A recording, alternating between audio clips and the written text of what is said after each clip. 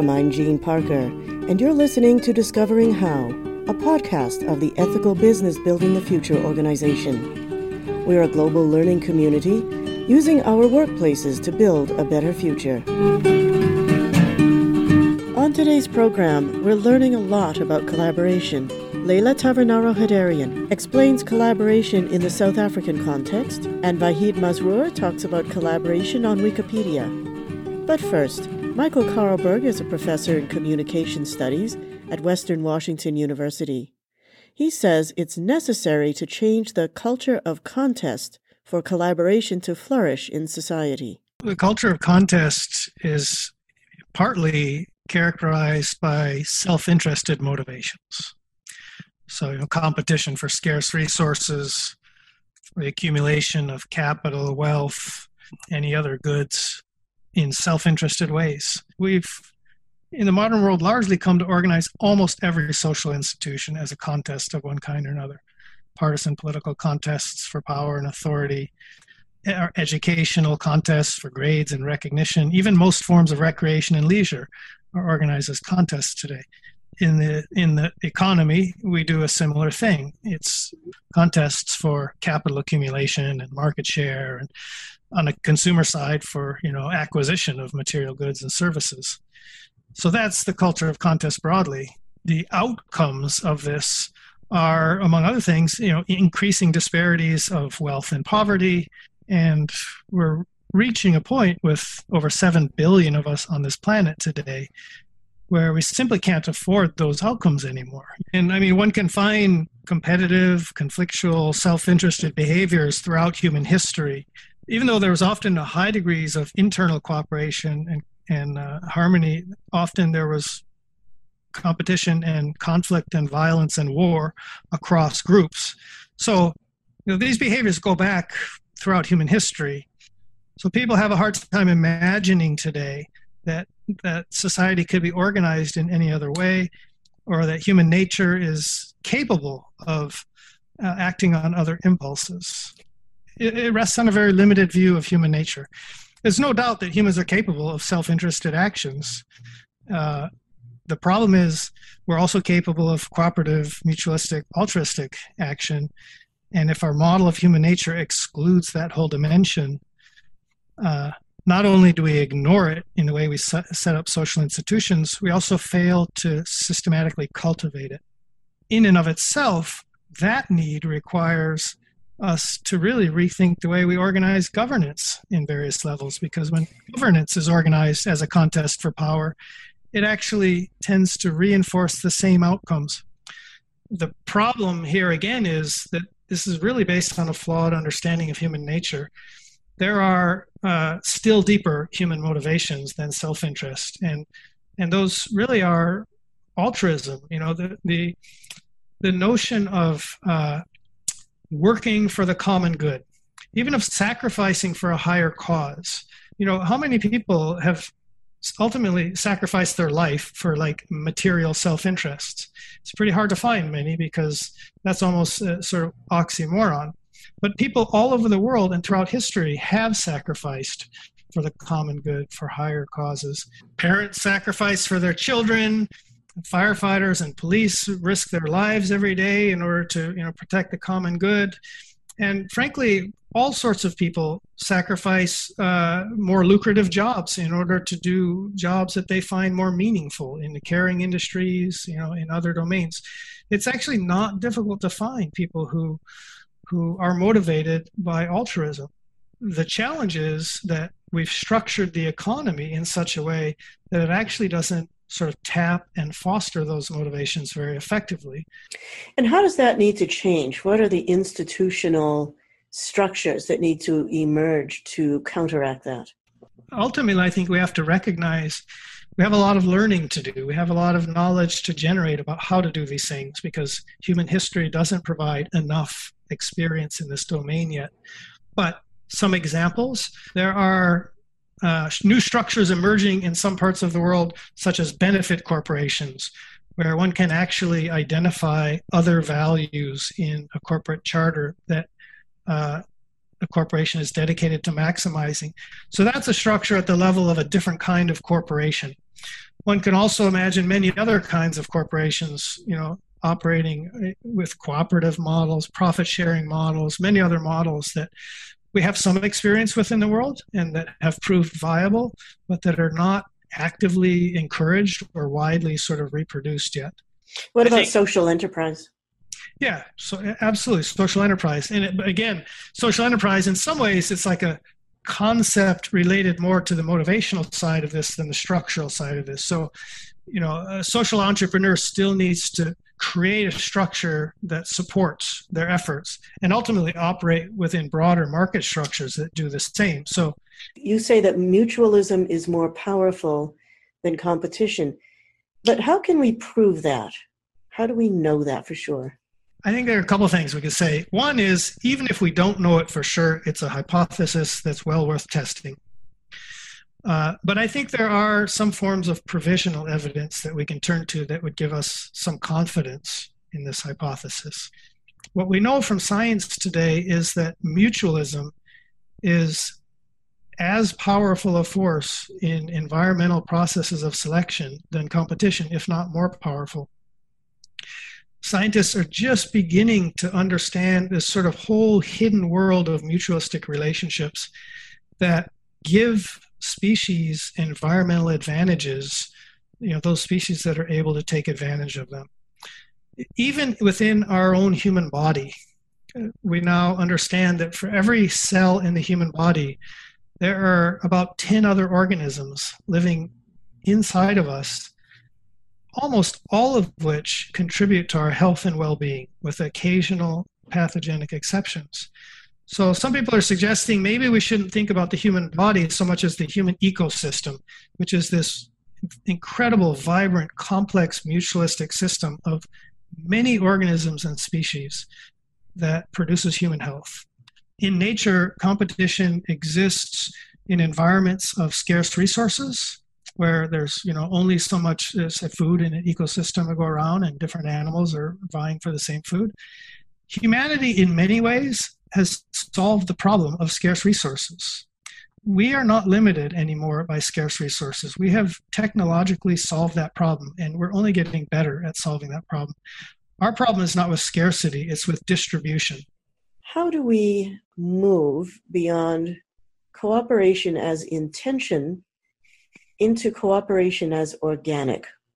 So this, I think, requires probably a few things. One is, first, we need to start figuring out how to raise children and youth, raise young people in ways that really draw out their sort of latent potential for cooperation and mutualism, altruism in much fuller ways. So part of this is really a question of education and socialization and these sorts of things. We have a lot to learn in those domains, although again, people are learning. There is a shift in a lot of educational systems towards more and more cooperative learning, group learning, and these sorts of things. That's just one small expression of, I think, again, a sort of awakening to this need in the world. We need to clearly develop, innovate, create, support new structures that support this. We need to figure out how to do governance in more mature ways, and I think it's not difficult to look around the world and see how sad the state of governance is becoming because these structures are not working. We can see also structures like this emerging in domains like law. Even many lawyers and judges have been trying to steer people away from the court system and into alternative dispute resolution models. These are models that are literally trying to move beyond the culture of contest. Dr. Leyla Tavernaro Hadarian is a global citizen. She grew up in Austria, lived in the U.S., and is now a research fellow at the University of Johannesburg. Her research focuses on mutualism and collaborative forms of communication in rural South Africa. She says that in post-apartheid South Africa, collaboration is vital. Collaboration is a very big word in South Africa. And it's not just a buzzword, it's something that really permeated the constitution of South Africa. The idea of reconciliation, of collaboration, of mutualistic approaches to social organization, all of that has been present since the beginning of the new South Africa in 1994. And It's related to the idea of Ubuntu, which is a sub-Saharan African philosophy and refers to the concept of I am because we are. It's a deeply mutualistic philosophy that one can see in one's everyday interactions with people. It pops up all the time, people greeting each other, people feeling a sense of community and responsibility towards others, towards children who are not your own. And it also affected and informed the way things like service delivery were conceptualized in the Constitution, for example. And while, of course, you look at South Africa and you see a lot of problems that still exist today and a lot of challenges that we have to overcome, I do believe that this idea of Ubuntu and this philosophy of Ubuntu is the reason why things have not been worse and the reason why unity has so far prevailed over disunity. Talk about that, because one could very easily think that the country is in despair. Yes, absolutely. And in some ways that's true. I think that to a great extent, people here have adopted, perhaps unconsciously, some of the more Western liberal values that we're used to through colonialism, which are divisive ways or adversarial ways of doing things as well. So this is also part of our reality. However, I do think that if it wasn't for the message of Nelson Mandela, of bringing people together, of focusing on that which united people, we probably wouldn't even have this country as it is now. There would be civil war, there would be all kinds of uprisings, and there would be more tension than we see today. I think what's happening right now, we're at a stage where, 20 years into democracy, we're realizing that it's going to take more than beautiful thoughts and beautiful words to make a change. It's going to take us really committing to those words and putting those into actions and caring for our fellow man and asking ourselves through our personal lives, in our work, how do we contribute to building that South Africa, to building unity, to uplifting those around us in our sphere of influence.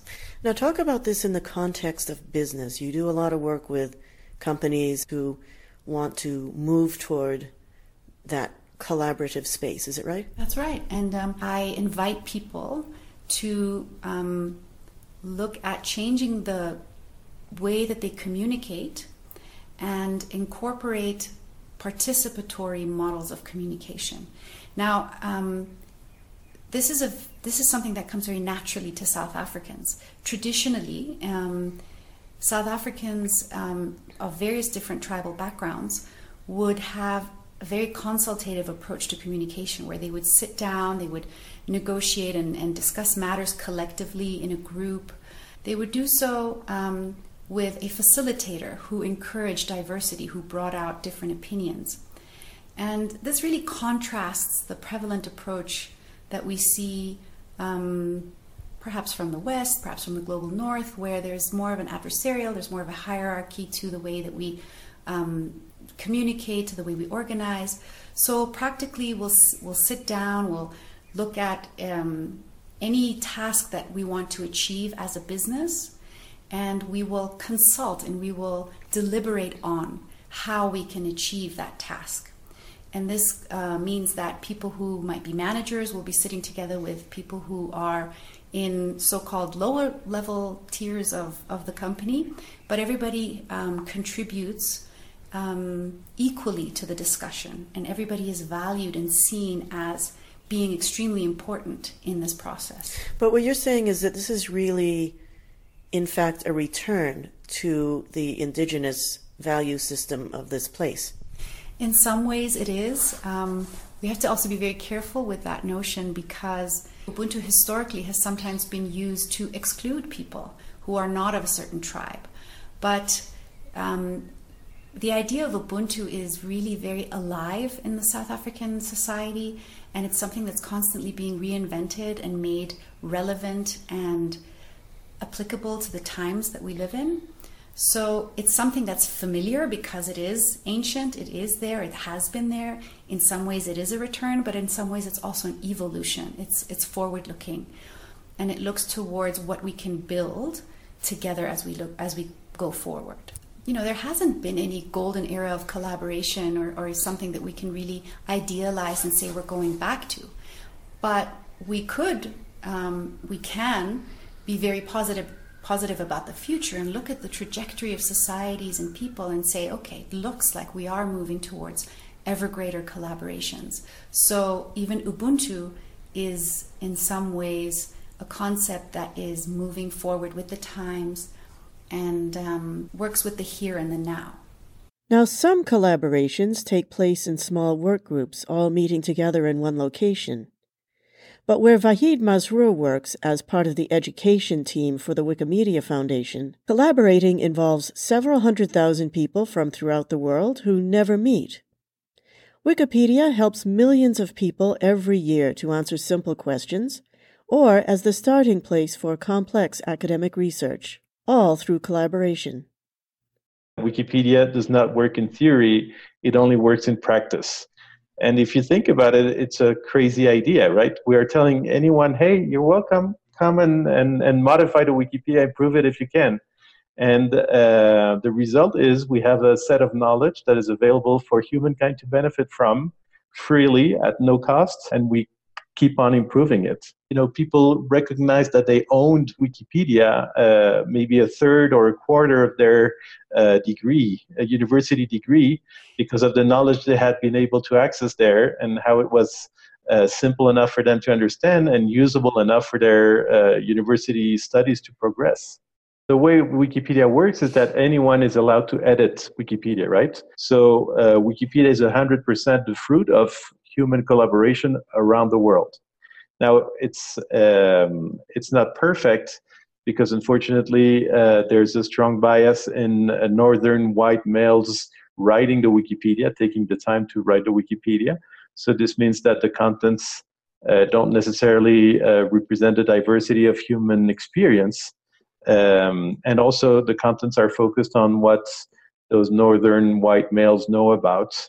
So you have a lot of content about Europe and North America and less content about the Southern Hemisphere, for instance. But it all depends on people deciding to write those articles and creating those contents on Wikipedia. The interesting story from a collaboration viewpoint is that as Wikipedia started building itself, it had to set up a series of norms to decide on what was good content, what they could qualify as quality content, and contents that should be rejected, deleted, eliminated from the encyclopedia. Let's talk about how collaboration works. So collaboration in Wikipedia is a constant activity. So anyone can edit contents at any time. You just look at an article, there's an edit tab, and you can just write contents on Wikipedia. And then you publish the changes, and immediately the article is updated with the contents. So what this leads to is people improving the contents of an article, but sometimes people will decide, well, what you're doing is not an improvement. I will revert, delete what you have changed, and go back to the previous version. It's interesting that for the collaboration to work, a protection and safety mechanism had to be put in place.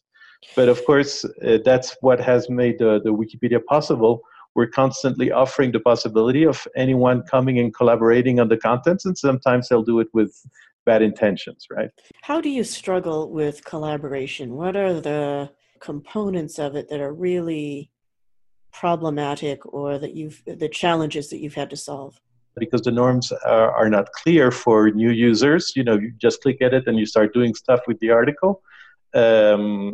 It can be, it happens fairly often that whatever changes you've made will be deleted or taken off. And somebody might send you a message saying, you know what, don't do this anymore. We don't want you here. And so the interaction is that people that have been in the culture for a long period of time have integrated, assimilated into the norms and culture, and are expecting people that have never been exposed to that culture to respond to the norms. And that creates some difficulties. What other challenges to collaboration do you face right now? If you look at the history of Wikipedia, to me it's very interesting how some norms of acceptable behaviors have been created to facilitate collaboration. And within those norms, it's also interesting that you have some people that have louder voices in the community than others. And this can be beneficial, but also can be difficult to manage in terms of consensus building if you have some people that constantly speak louder than others and don't let all the voices express themselves. And at the same time, if you think of people that are not really trained for participation, and those people will be very quiet and let the louder speakers, louder voices speak. And so this does not create good consensus building necessarily. And this is something that we can see in the community. Sometimes you have some people that will speak very loudly their minds on different issues, on the strategy or on how the Wikipedia should be working. And having a few norms is not enough to moderate and make sure that everyone has a real presence and voice in the process. So how do you offset that? So you can try to use surveys, for example, where people have more of an individual voice and are not expected to confront other opinions necessarily. That can be one way. Or you can specifically make asks to as many people as possible to express their opinions, so that it's not just a few voices saying aloud what they think. Since you don't have necessarily a norm for negotiating that, consensus building can be quite difficult, and has proven to be quite difficult in the Wikimedia community at different stages. Vahid says Wikipedia will always be considered a work in progress.